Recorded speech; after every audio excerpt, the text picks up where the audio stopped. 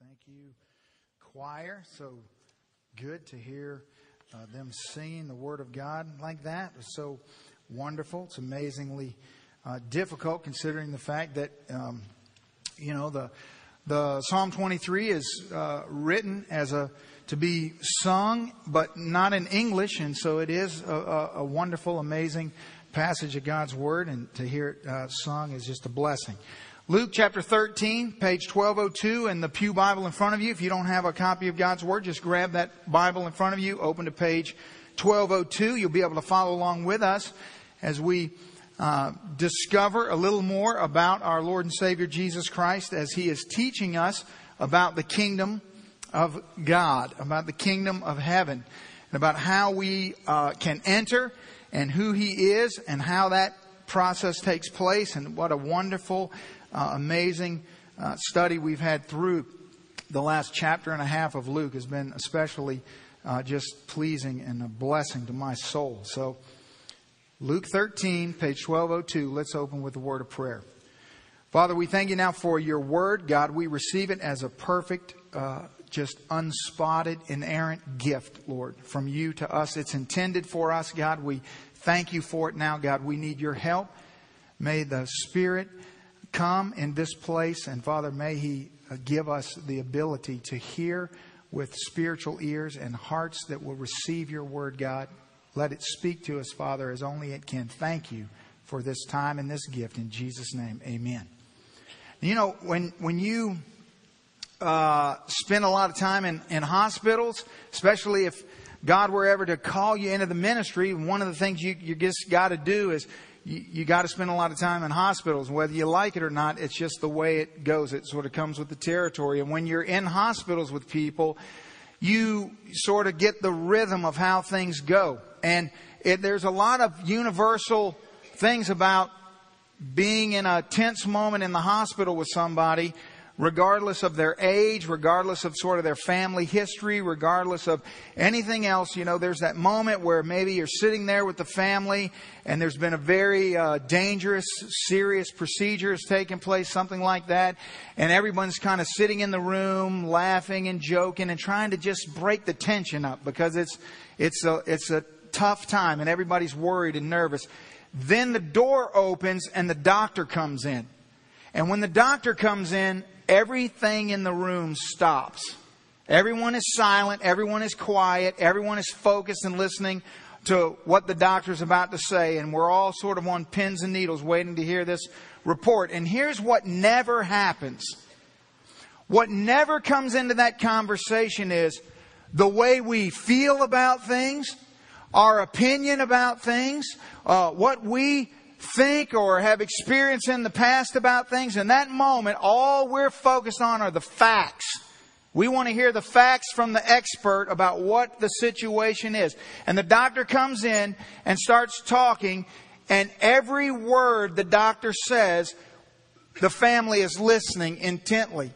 And if there's a husband or a wife or maybe a daughter or a son or someone who's been caring for this loved one for quite some time, you can always tell because they're very proficient at this and they know how this goes. And they're taking notes and they're writing down and they're trying to spell words they never have a chance of spelling in any dream or idea they ever would have had. But they're just writing it down because they want to get everything right. Now, isn't it interesting that in that situation, that makes complete and utter sense. But when it comes to where your eternal destiny will be, how it is a person enters the kingdom of God, how quickly that conversation shifts into all of our ideas and feelings and thoughts about what we think is going to happen and the way we think it's going to go and all the things we think we can justify and the things that we've decided aren't that bad and all these sorts of things about what Jesus likes and what He doesn't like and what God's pleased by and what He's not pleased by. And we start rationalizing about, well, we know people that are worse than us and this and that and the other, and all these crazy things come into this conversation when the Bible is crystal clear. There's really no room. There's no need. All of that is a complete frivolous waste of time. There's no point in that conversation. The Bible tells us exactly what we need to know. Now, it's not what we want to know oftentimes, but it's what we need to know. And so, for example, Jesus comes along in Matthew chapter 7, verse 21, and He says, not everyone that says to me, Lord, Lord, will enter the kingdom of heaven. He says, not everyone who says to me, Lord, Lord, is going to enter the kingdom of heaven. But who will? But those who do the will of my Father in heaven. So He declares that there's going to be these people who call Him Lord, Lord. They're not going to all enter. It's going to be the ones who do the will of His Father in heaven. But then He says this, many. And that's really the key word here. He says, many will say to me on that day, Lord, have we not prophesied in your name? Have we not done great wonders in your name? Have we not cast out demons in your name? And He will say, depart from me, for I never knew you. Now here's the scary thing about that passage of Scripture. Many. That's the scary part. It's bad enough to have to rationalize with not everyone that says to me, Lord, Lord, because undoubtedly there's going to be people who just go, whatever this is about, whatever. But the ones who immediately recognize what's going on, immediately recognize who it is they're standing and facing judgment before, there'll be those who won't enter. And many will be rejected. And then we'll try to justify because of there's things that they did, but they weren't clearly the will of the Father who's in heaven. Now that ought to make us sort of stand back a minute, because what I'm trying to get you to see is that your life hangs on the balance of these words. And the doctor has just walked into the room and said to you, here's the diagnosis. Many people are going to say, Lord, Lord. Many. And they're going to say that they did certain things, but they were the things that they decided were the things they ought to do. They were the things that they thought were the right things to do. They were the things that they had rationalized in their mind, but they were not the will of the Father in heaven. Now, am I nuts, or is that not the most important information on the planet? And Jesus wants you to know. He wants you to know. He's not playing this mystery game with you. He wants everyone in this room to be crystal clear what the will of the Father in heaven is. So that on that day, in that moment, you will be one who will hear, well done, good and faithful servant, enter into thy kingdom. That's what you want to hear. But many are going to have all these ideas. They're going to have all their own rationalization. And they're going to be rejected. Luke chapter 13. Jesus has just said some pretty difficult things to us. He said to us last week, based on this question that was posed to Him back in verse 23, when someone from the crowd yelled out, Lord, are there only a few who are going to be saved? Great question. Jesus then turns around and answers the question by telling the crowd that they need to strive to enter the narrow gate. So He's sort of giving us this picture that there's a wide gate and a narrow gate. And the narrow gate, you can only enter that gate one person at a time. You don't come in as a family. You don't come in with your lineage and your heritage and your parents' faith or your grandmother's faith or anything else, but it's one at a time. You come through the narrow gate and you got to strive to get there. And so we dealt with this issue of what Jesus is talking about. And then He went on and He said, now there's going to come this moment where the door is going to shut. The master's going to shut the door. And then there's going to be these people who start beating on the door.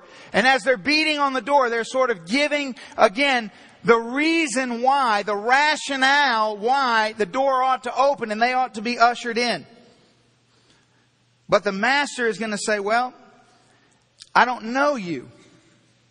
I don't know you, and I don't know where you're from. In other words, I've never known you.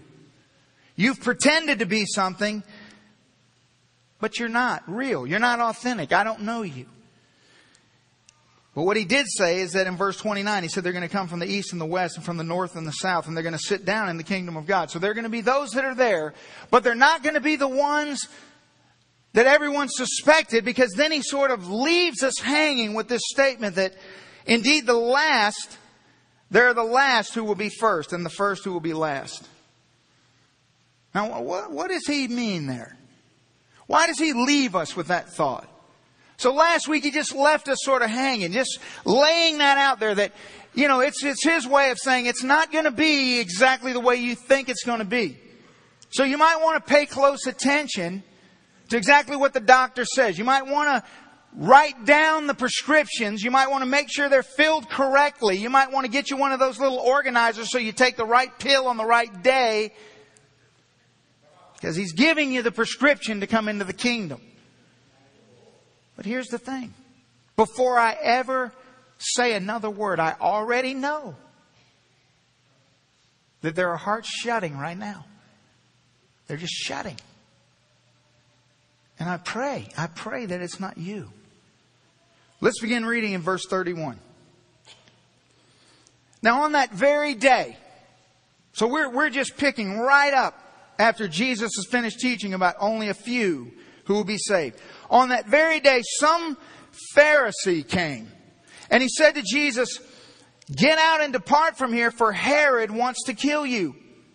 And Jesus said to him, "Go tell that fox, behold, I cast out demons and perform cures today and tomorrow, and on the third day I will be perfected. Nevertheless, I must journey today, tomorrow, and the day following. For it cannot be that a prophet should perish outside of Jerusalem. O Jerusalem, Jerusalem, the one who kills the prophets and stones those who are sent to her. How often I wanted to gather your children together as a hen gathers her brood under her wings, but you were not willing. You see, your house is left to you desolate. And assuredly I say unto you, you shall not see me until the time comes when you say, blessed is he who comes in the name of the Lord." Oh, this is so rich. I want you to see, first of all, that there's this intimidation. We start with intimidation. This Pharisee comes and he makes this proclamation to Jesus. Hey, you need to get out of town because Herod wants to kill you. Well, there's a couple things that draws to my attention, first of all. Interesting that the very people who actually want to kill Jesus, now suddenly one of them is trying to apparently help Jesus. Now we know that the Pharisees never wanted to help Jesus, only wanted to actually kill Jesus. And so why is this Pharisee suddenly concerned for Jesus' safety? Well, he's not. He wants Jesus to leave. He wants Jesus to get away and stop saying the things that he's saying. Which is precisely why I'm willing to bet you that there was some people who were here last week who will never come back here again because of what I said. They don't want to hear that. They want to hear something other than what Jesus says. They want to hear something that makes you feel good. They don't come to church on Sunday morning to hear that. They come to church on Sunday morning to get uplifted and to have a warm, fuzzy feeling inside. And you can get all of that you want, but one day, you know what you're going to get? Depart from me, I never knew you. Because warm fuzzies are just workers of iniquity. The truth is what matters. And so this Herod who wants to kill Jesus, this is Herod Antipas. He's just basically a Roman puppet. He's just a Roman authority. The Jews hated him. They didn't like him. They had a terrible relationship. He's the one who murdered John the Baptist and had his head put on a platter. And so there was all this tension between Herod and the Jews and Herod and Jesus. And everybody was all, tangled up. But suddenly they're all united in the fact that we want Jesus out. And so this whole statement, this whole threat is simply to silence Jesus from saying the things that he's saying. And whatever we have to do to get rid of him, if we all have to get together, it doesn't matter. Just get him out of here. But the intimidation obviously doesn't work because what they didn't bank on, what they weren't prepared for, was the determination of the Savior. Look at the determination in verse 32. Jesus said to him, "Go tell that fox." Now, you didn't know that was in the Bible, did you? That just means something different in our culture, doesn't it? I just got tickled every time I was looking at that this week. You know what that means in the Greek? fox. That's what it means. That's good, isn't it? Then he said to him, go tell that fox, Jesus said, behold, I cast out demons and perform cures today and tomorrow, and on the third day I'll be perfected, or I'll finish my course. Nevertheless, I must journey today, tomorrow, and the day following, for it cannot be that a prophet should perish outside of Jerusalem. Now, this go tell that fox statement, I just want you to understand something. This is an expression of utter contempt. Jesus does not appreciate Herod at all. Jesus knows what's coming. Jesus knows who Herod is. Jesus obviously knows Herod's heart. And Jesus tells Herod, calling him a fox is basically saying that you are a sly, manipulative, useless varmint. I mean, this is a very harsh slam against a person who is in a pretty powerful position. Now, if we were to fast forward to Luke chapter 23, here's what we would see. Herod and Pilate come together, and this is what the Bible says. Now, when Herod saw Jesus, this is Jesus going to the cross and the whole trial and all these things going on. Herod saw Jesus. He was exceedingly glad, for he had desired for a long time to see him. Well, I thought he wanted him to leave town. Now all of a sudden he's glad to see him because he had heard many things about him and he hoped to see some miracle that was done by him. Then he questioned Jesus with many words, but Jesus answered him nothing. Do you know that this is the only time that Jesus was ever questioned or interrogated by someone where he did not speak? So that just gives you an indication of the way Jesus felt about Herod, the tension that was between them, the way this was going. Verse 10, then the chief priests and the scribes stood and vehemently accused Jesus. Then Herod, with his men of war, he treated him with contempt. He mocked him. He arrayed him in a gorgeous robe, and he sent him back to Pilate. That very day, here we go, Pilate and Herod became friends with each other. Well, there you have it. And previously, they had been enemies of one another. You see, they can find common ground in their hatred of the one who speaks the truth. The last thing they want to hear is the truth. And Jesus knows their hearts. And so as Herod interrogates Jesus, he doesn't say a word to him. But notice about the way Jesus responds. Notice there's no hesitation. There's no fear. There's utter confidence and trust in the providence and the will of his heavenly Father. Jesus understands that he was born to die.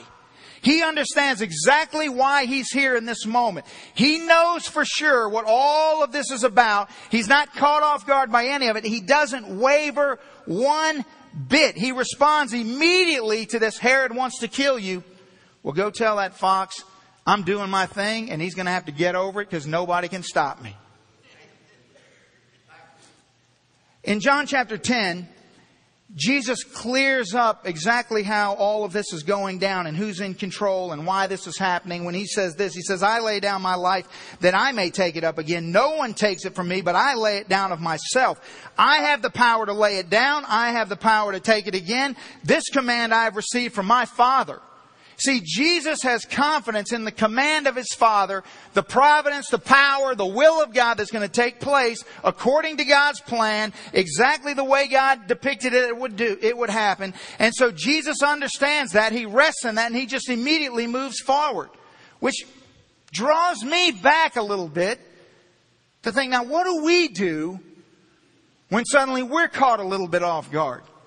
In other words, do we respond to intimidation, to suddenly these trials that come into our lives, these tough things, and suddenly God is weakened? Suddenly, the Lord's not able to fix this in our mind and we get rattled a little bit. I want you to just take note of how Jesus responds to adversity. He knows who's in control. And he knows exactly what is going to happen, and he does not waver. And my prayer is that all of us in this room who are God's children, who are co-heirs with Christ, who've been adopted and grafted into his family, would have this confidence in our Heavenly Father in whatever adversity the world may throw at us. So we have this intimidation attempt, followed by this determination, and then there's a lamentation. Look at this. Verse 34. Jesus then says, "O Jerusalem, Jerusalem, the one who kills the prophet and stones those who are sent to her. How often I wanted to gather your children together as a hen gathers a brood under her wings, but you are not willing." Now this phrase, "Oh Jerusalem, Jerusalem," this is a phrase of great sorrow. This is a statement of great sadness and just pain over what is going on. I mean, think about how many things can you bring to your mind that hurt worse than just utter rejection. Rejection of by someone that you love, someone that you've poured yourself into, someone that you've done all that you could do. And yet they just reject you. And Jesus is facing this. And sorrow and rejection, this is nothing new for Jesus. I mean, this has been the story of His life. He spent every waking moment on earth. His entire earthly ministry was fraught with rejection and sorrow. And people just,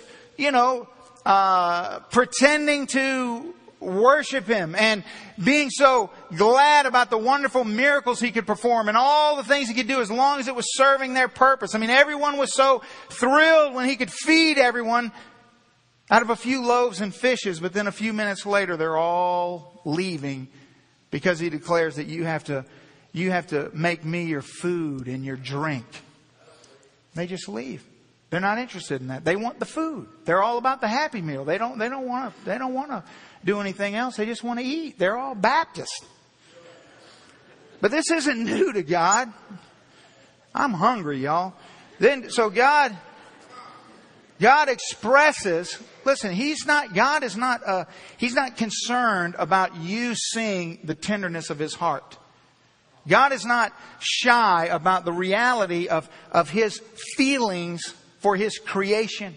When you read the Bible, there's amazing passages of Scripture that bring out the reality of God's heart and sorrow and feeling towards man. God, sometimes He weeps through His men, like the prophet Jeremiah, the weeping prophet in Jeremiah 13. Here's what Jeremiah says. The Lord speaking through Jeremiah says, verse 16, "Give glory to the Lord your God before He causes darkness, and before your feet stumble on the dark mountains. And while you are looking for light, He turns it into a shadow of death." See, He makes it a dense darkness, but if you will not hear it, here's what God says. "My soul will weep in secret for your pride." He says, "My eyes will weep bitterly." This is the Lord speaking. And run down with tears. The God of the universe is declaring to His own creation that He feels great sorrow in our pride, in our stiff-necked, self-righteous attitude, and the way that we spurn and reject His love. And He weeps over that. David declares in Psalm 86, "But you, O Lord, you're a God full of compassion. You're gracious and long-suffering, abundant in mercy and truth." You see, God is, He's very comfortable with His softer side. He doesn't mind you knowing that He cares deeply. And He weeps. And so He says, "Oh, Jerusalem, Jerusalem, the one you've killed, the ones that I've sent you, the gift that I've given you, the people that I've sent your way to proclaim the truth to you, to help you, to steer you in the right direction. And you've killed them." Now, it's strange to me that He would follow up that statement with, "How often I've wanted to gather your children." See, I think I would have probably said, "Oh, Jerusalem, Jerusalem, the one who kills the prophets and stones all those I sent you. Now you face your doom. Now you get justice. Now you better beware. You better take cover. Because I've been so good to you, and you've mocked me, and you've laughed at me, and you've wounded my men. But he doesn't say that. He says, how often? In other words, then, today, in the future, how often have I wanted to gather your children together as a hen gathers her brood under her wings? But you are not willing. You see, even as you're killing the prophets, even as you're stoning the ones I give you, I still want to gather you as children. I still want to gather you together and protect you and care for you and watch over you. But you're not willing. You see, it's not that God's not willing. Who's not willing in this picture? We're not willing. This is what's so unbelievable. That He gives and He gives and He gives. And we take and we take and we take. And even after all of that, He still longs to reach out and to bring us in and to gather us up and to protect us from danger. We're not willing. And it's so important for you to understand that people are lost today because they've wasted the opportunities that God has given them to be saved. People are in hell right now. There's wailing and gnashing of teeth because they squandered opportunity after opportunity to receive this gift. And during all of Jesus' years of public ministry, He gave people opportunity after opportunity to believe the gospel. He did everything humanly possible and God possible to prove that He was who He said He was. You know, He didn't just come in and proclaim to be something and then say, well, you're going to have to trust me here. But I mean, let's face it, when you're controlling the wind and the waves, when you're raising dead people to life, when you're curing blindness and crippled people and all these things are happening before their very eyes, what is left to doubt? They're not willing. They're not willing. There are people in this room right now. You're sitting within a 10-foot radius of lives that you've seen turned utterly upside down. There's no way that you can explain what you've seen in the lives of people in your family or in your friendships or around you. You've seen them turned from death to life before your very eyes. You cannot explain it with any earthly explanation, yet you are not willing. How? What would it take? You see, they said no for the same reason we say no. It's not because they were pre-programmed to say no. It's not because they sort of were meant to say no. It's because they were not willing to repent. Notice that the key word is, Jesus said, how often I wanted. Jesus willed. But then at the end He says, but you were not willing. The issue is the will. And so they just resist the urging of Christ. We just back away.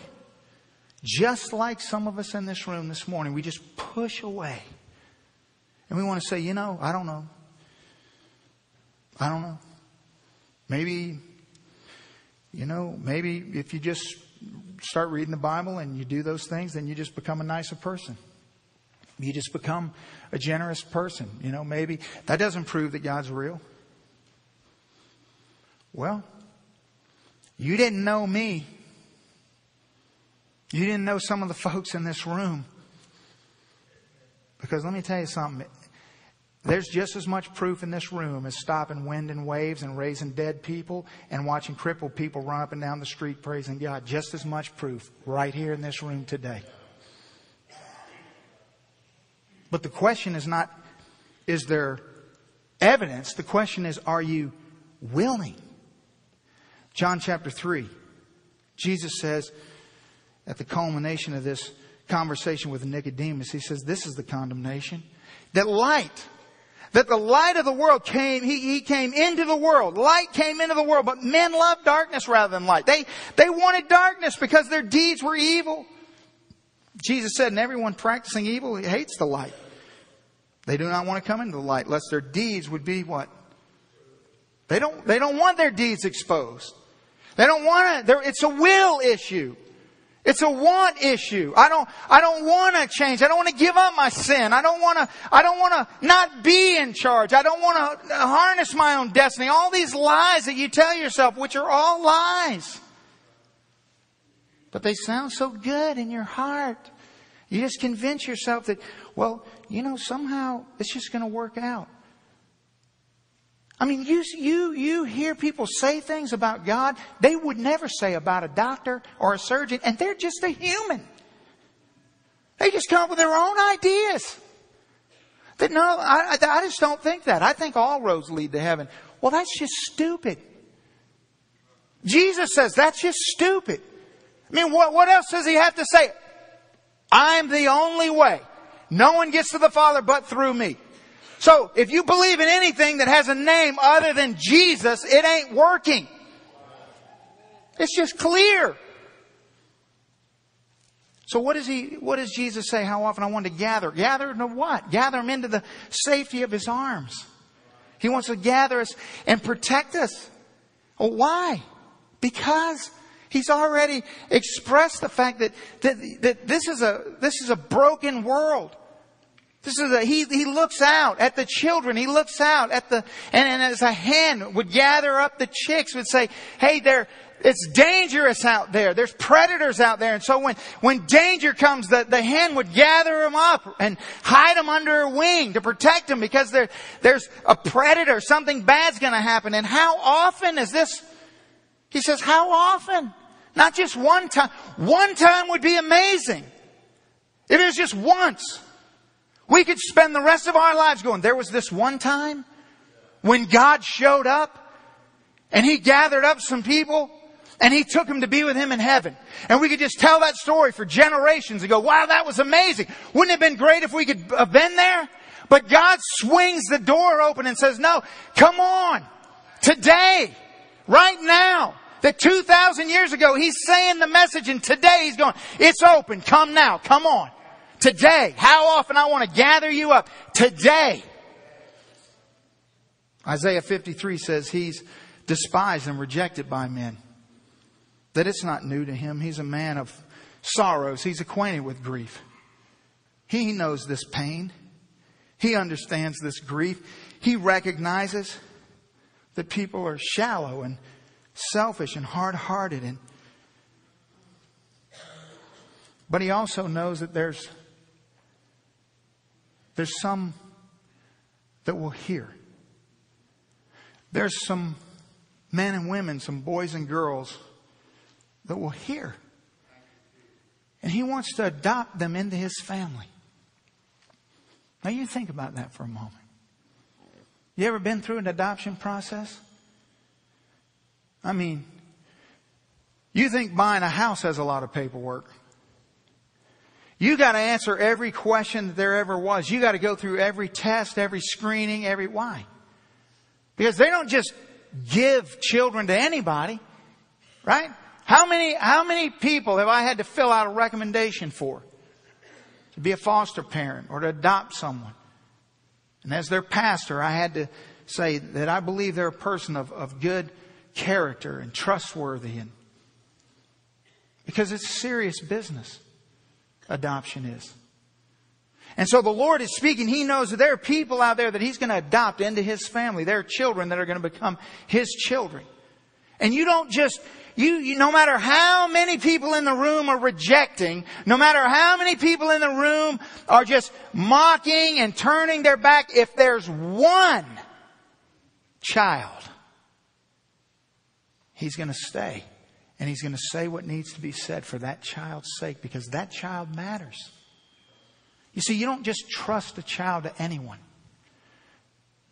That's why it's so important for us to be the church that God called us to be.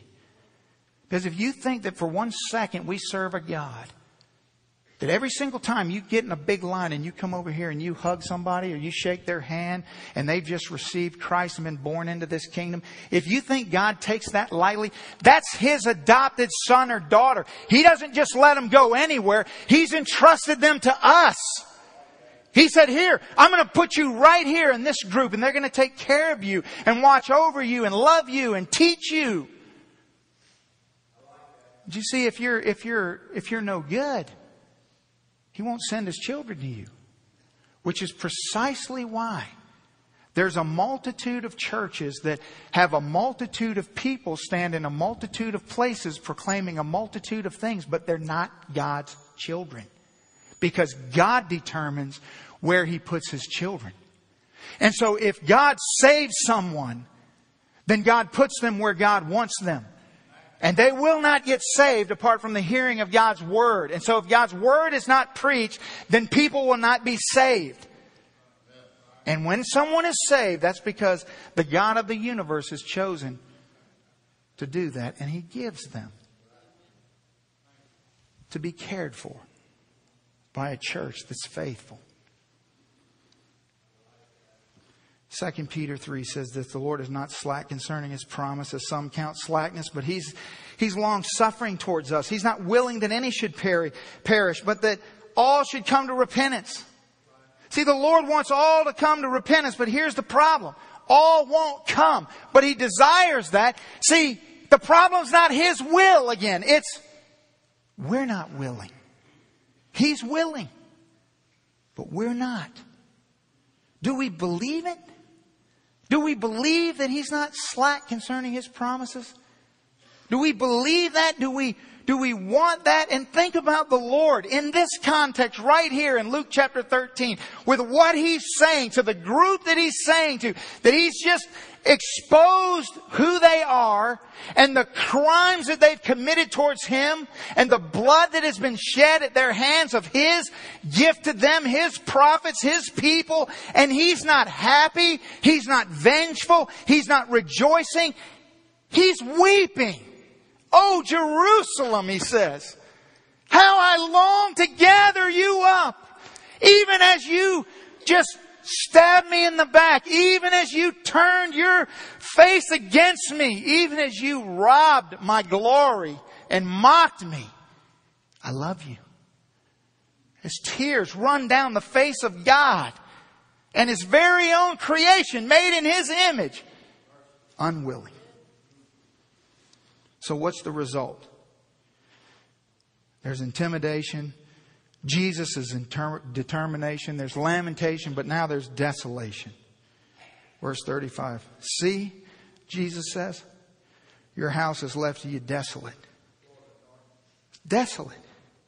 And assuredly I say to you, you shall not see me until the time comes when you say, blessed is He who comes in the name of the Lord. Yeah, there's a prophetic meaning behind what Jesus says. 70 AD, that very Jerusalem that He's standing before talking to is going to be completely obliterated by the Babylonians. They're going to surround Jerusalem. They're going to starve people out. People are going to literally starve to death one day at a time. Jewish historians record that there was somewhere, they believe, around 10,000 people who just slit their throat to end it.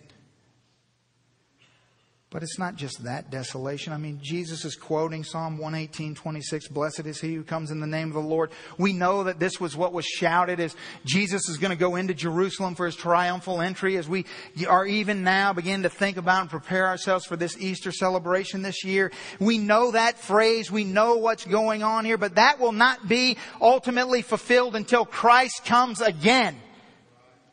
But it is important to understand that it has been spoken in Psalm 118. And it will be spoken again in Luke 19. When in this very moment, the Bible is going to say, then, as Jesus was now drawing near the descent of the Mount of Olives, the whole multitude of the disciples began to rejoice and praise God with a loud voice for all the mighty works that they had seen. And so here they're waving their branches and they're proclaiming, saying, blessed is the King who comes in the name of the Lord. Peace in heaven and glory in the highest. But some of the Pharisees are going to call out to Him from the crowd, teacher, rebuke your disciples. And He will respond to them, if I tell them to keep silent, the stones will cry out. And so as He drew near, He saw the city and He wept over the city. You see, it's again, the Lord comes. They're proclaiming His deity and who He is. And the Pharisees are saying, rebuke Him. Tell Him to be quiet. And Jesus looks at the city and He weeps. And here's what He says in verse 42. He says, saying this, if you had known, even you, especially in your day, the things that make for your peace. If you had any idea what was going on, but now they're hidden from your eyes. It's too late. For the days will come upon you when your enemies will build an embankment around you. Yeah. And starve you out. Exactly as He said it would happen. They're going to surround you and close you in on every side. Why? Because it's a bad world and there's bad people. And that's why He wants to gather them in and protect them. But they're unwilling. And because they're unwilling, they have willfully chosen to face this world alone. And this is what they get alone. This isn't God saying, hey, I told you so. This is the world we live in. How many children do we have to lose in this congregation in a month? To stop questioning. It's a bad world. Bad things happen. Every single day. Don't be surprised. He goes on to say they're going to level your city and your children within you to the ground. And they're not going to leave in you. You see, He doesn't say, and I. He says, and they. They're not going to leave in you, not one stone upon another. Because why? Because you didn't know the time of your visitation. I was there. I told you what to do. I made it as clear as I possibly could. You didn't want to hear it and you rejected it. And now it's going to be desolation. The door is going to shut. And you're going to start knocking.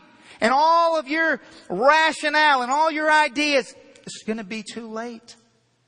But this morning He says, come to me, all you who labor and are heavy laden. Come to me and I'll give you rest. Why don't you come? Why? Why do you stay? Why do you lag behind? What do you disbelieve? What more could God have done? He paid the ultimate price. He did the hardest thing that could possibly be done. It's accomplished. It's finished. It's over. What would it be like if every person in this room this morning could look upon that cross on the wall and see the same thing? We can all look on that cross and recognize that is the symbol of the slaughter of the Son of God that led to my adoption into the kingdom of the God of this universe. But many will say, Lord, I did this and I did that. The gift of all gifts, the opportunity of 1,000 lifetimes is right before you. Are you willing to walk through the narrow gate? Are you willing to just lay aside all your pride, lay aside all the things that are between you and God and all the things that you're mad about and everything you don't understand and all the ideas that you've had, and just say, God, at the end of the day, my way's not working. This is what you say. You've clearly shown me that you're real and true. And Lord, I want to get in the narrow gate. See, you can't sit here this morning and just say, well, maybe this morning I might just hop up and run down through that narrow gate. It doesn't work like that. You have to be invited in. There's a gatekeeper. It's His gate. He owns the gate. He determines everything. And when He moves in your heart, when He stirs you up inside so that right now you feel anxious and anxiety and you're running through your head like, what am I going to tell this person? What are they going to think about this? And how's this going to work? And all these things are going through your head. That's God calling you now before it's everlasting too late. That's God. And He's saying, I know the truth and you know the truth, and that's all that matters in this room. Now get up and strive through the gate. So what if my family was an agricultural family? You know, because we're kind of agricultural. I mow the grass. So what if my agricultural family had this amazing piece of property, and on this piece of property we, for generations, had worked and built this amazing vineyard.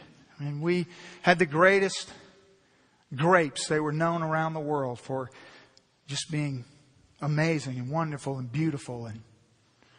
But then some circumstances changed, and so it sort of went down from generation to generation. And I inherited this beautiful place. But because of some circumstances in our life, Lisa and I would have to pack up the kids, and because she couldn't really handle Kayla going to college. So we had to move to college with Kayla.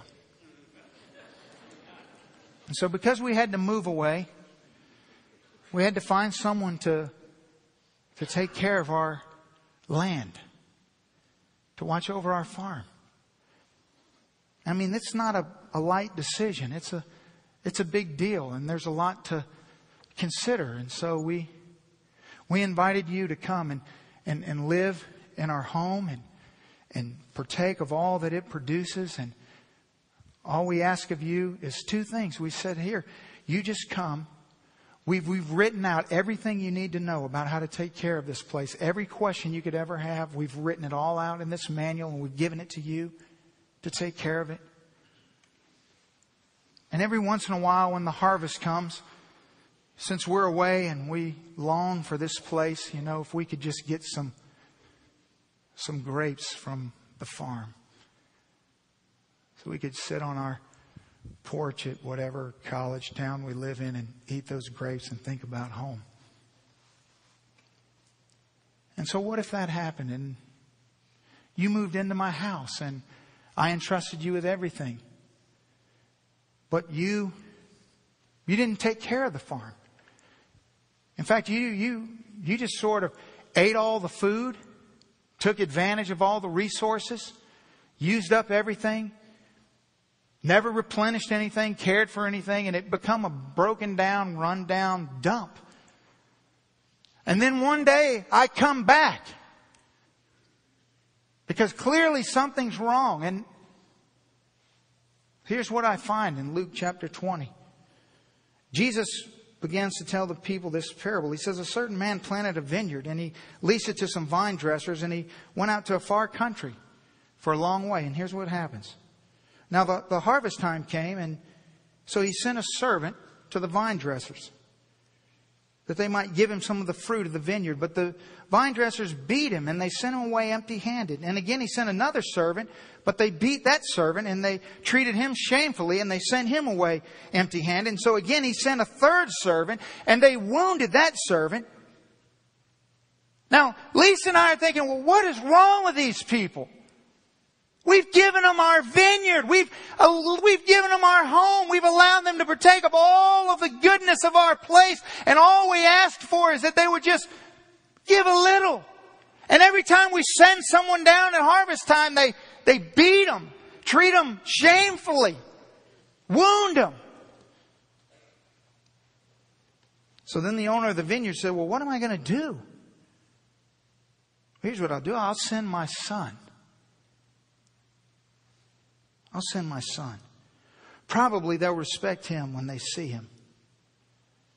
So when the vine dressers saw the son, they reasoned among themselves, saying, well, this is the heir.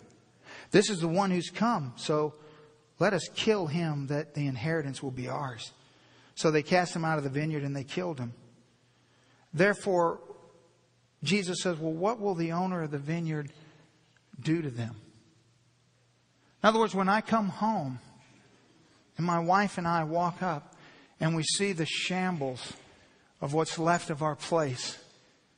And not only have you wounded and beaten 3 of our servants, but you've killed my son. And all I've done has been good to you. All I've done is try to give all that I have to you and let you partake of the vast majority. So what will He do? In verse 16, Jesus says, well, He'll come and He'll destroy those vine dressers and He'll give the vineyard to others. You know what strikes me about that parable? Not just the way it correlates with what Jesus is saying here, but the way it begins with a certain man, he planted the vineyard. That basically the people who were occupying the vineyard didn't do anything. They hadn't invested anything. They were just reaping all the benefits of the vineyard that this certain man had done all the work and had done all the generations and poured all the effort into. Cultivating the land and making sure everything was right. And when it was all right, then he turned it over. He invited some people to come in and partake of it. And you know what they did? They just raped the land. They just took advantage. And so he would send a servant. And they just beat him and mock him. So finally at wit's end, he sends his son. And they kill him. And the Bible doesn't say this, but I just wonder that when the owner showed up, before he destroyed them and gave the vineyard to someone else, don't you know that the people occupying that vineyard said, well, wait a minute. We read the manual. We even went to a class every Sunday morning on how to run a vineyard. We had a small group where we studied your manual. We went to manual school. We went to vineyard school. We watched vineyard television. We had vineyard t-shirts. We did all sorts of vineyard things. We didn't actually take care of the farm. I mean, we didn't actually do any of the Father's will in heaven, but we had the manual. We had all the stuff. Are we just holding the manual right now? Are all the answers in your lap right now? Are you doing it? Are you doing it? Are we going to get to heaven and realize you're not there? You were right there. You sat on the same pew that I did. We were in the same Sunday school class. I loved your children. We served together. And you're gone. You're not there. You had the manual in your hand. Maybe this morning you think, that's me. That's me. But the problem is I've run this farm down bad. This place is such a wreck. There's no way that I could ever get it back to shape. So maybe it's just hopeless for you. One last thing I want you to consider. That we started this morning in verse 31. Look at what the Bible says. On that very day, who said to Jesus? Some Pharisee. This Pharisee came to Jesus, the very people that wanted to kill him. He said, you need to leave town because Herod wants to kill you. The Bible says in Matthew chapter 27, verse 57, that now when evening had come, there came a rich man from Arimathea. His name was Joseph. Joseph, the Bible says, was a man who had become a disciple of Jesus. He was a Pharisee. That even in the midst of the wrecked farm, the slaughtered prophets, the pleading and the warning, there might be one. And Jesus saved a Pharisee with the gospel. So let me just assure you of one last thing. You cannot be too far away. If the door is open, you can come. No matter what you've done. No matter how shameful. No matter how long it's gone on. No matter how embarrassing or pathetic or horrible or whatever the case may be. You can come today. While the door is open. Today. But it's a narrow gate. You have to come alone. You got to strive. But can I just say this? There's a gate, ladies and gentlemen. We serve a God who did the unthinkable. And He opened a gate between a world that's so amazing we could never imagine it. That connected a world that's so horrific we can't stand it. And He opened a gate. He made a crack. He made a way that you and I could come through. He did that. And the gate's open right now. I don't know if it's going to be open tomorrow, but it's open right now. I don't know if it's going to be open after lunch, but it's open right now. If you come through that gate, He will save you. And your life will be connected to that unbelievable world of eternity with Him. He made a gate. That's a good God. Let's stand, bow our heads. Father, we worship You this morning because You're so good to us. You tell us the truth. And Lord God, I recognize that whatever needs to be accomplished in this room, only You can do. And so, Father, it's between You and each of us individually. Lord, there are parents in this room whose hearts are just broken. There are places on this altar stained with their tears for their lost and wayward children. Oh God, will You encourage them this morning that there are tears running down your face as you long to gather them like a hen. They're not alone in their weeping. They're not alone in their grief over the loss of children who turn their back on You and live for themselves. Lord, there are husbands in this room right now who are apart from You. There are wives who wake up in the middle of the night and pray silently beside the man that they love. And they stick by him because they trust You, Lord. They trust You. And they know that You're good. And God, they know that You've called them to not turn their back on the covenant that they made before You, Lord. But it's hard. It's hard. It's hard because he rebels against You, Lord. He chases after things of the world. He causes pain and grief. She prays. Will You just encourage her right now, Lord, that You weep over that man's pride. Father, there are children and husbands in this place who have a mom that does not have a place in heaven. And she comes to church and she dresses up and she plays the game. But she's not Your daughter.